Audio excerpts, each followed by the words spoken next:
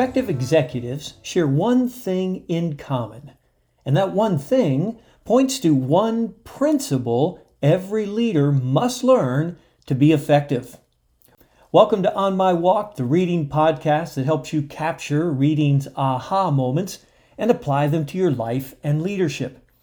I love learning. I especially enjoy listening and learning from people who are farther down the road than I am. Well, Peter Drucker was that kind of individual. Drucker died in 2012, just 8 days shy of his 96th birthday. He was an Austrian-born American management consultant. He was an educator and the author of more than 25 books. Now, as I noted in my last podcast, episode 176, The First Practice of Effective Leaders, Drucker had a 65-year consulting career. As you can imagine, that gave him quite a lot of time to observe executives. Listen to what he says about them. I soon learned that there's no effective personality. The effective executives I've seen differ widely in their temperaments and their abilities, in what they do and how they do it, in their personalities, their knowledge, their interests, in fact, in almost everything that distinguishes human beings. All they have in common is the ability to get the right things done. Among the effective executives I've known and worked with, there are extroverts and aloof, retiring men, some even morbidly shy. Some are eccentrics, others painfully correct conformists. Some are fat and some are lean. Some are worriers, some are relaxed. Some drink quite heavily, others are total abstainers. Some are men of great charm and warmth. Some have no more personality than a frozen mackerel. There are a few men among them who would answer to the popular conception of a leader, but equally, there are colorless men who would attract no attention in a crowd. Some are scholars and serious students, others almost unlettered. Some have broad interests, others know nothing except their own narrow area and care for little else. Some of the men are self-centered, if not indeed selfish, but there are also some who are generous of heart and mind.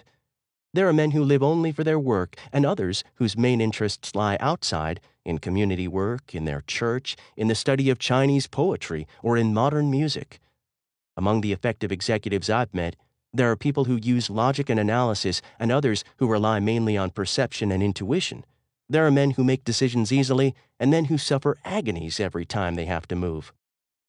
Effective executives, in other words, differ as widely as physicians, high school teachers, or violinists.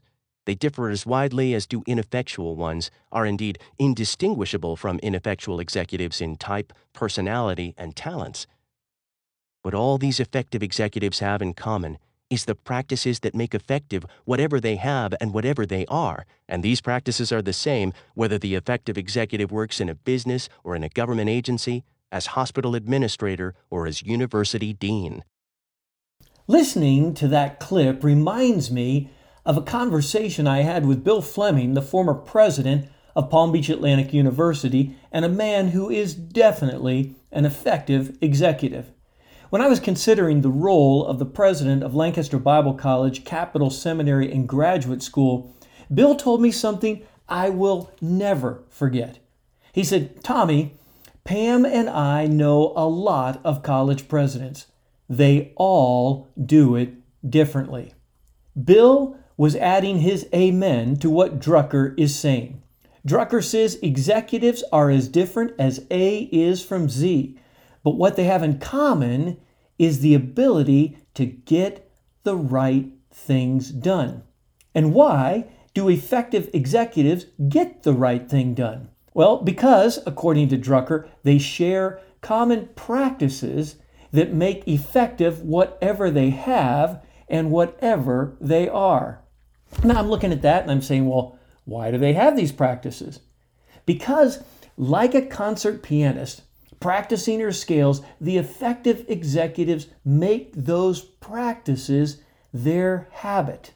Drucker writes, effectiveness, in other words, is a habit. That is, a complex of practices.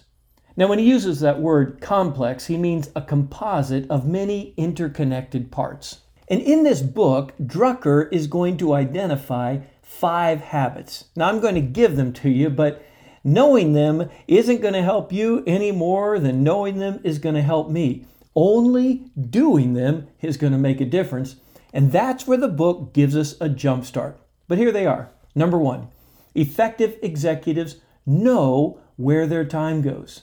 Number 2, effective executives focus on outward contribution. Now, what he means by that is they don't work to work, they work to produce a certain kind of result. Number 3, effective executives build on strengths, their own and those of others. Number 4, effective executives concentrate on the few major areas where superior performance will produce outstanding results. And number 5, effective executives make effective decisions. And he's going to spend 2 chapters on decision making in this book.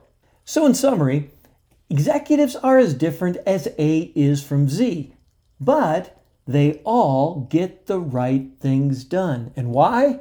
Because they share common practices. And why are they so good at these practices? Because they are their habits. Habits of the mind and habits of their lives. You know, Proverbs 14:23 says, "In all hard work there is profit." And effective executives have done the hard work to make these 5 practices their regular habits. I love his words. Effectiveness is a habit, a complex of essential practices. And that's my borrowed thought on my walk with Peter Drucker and his leadership classic, The Effective Executive. And as always, the question I want to leave you with is this: what will you do with that thought on your walk through life today?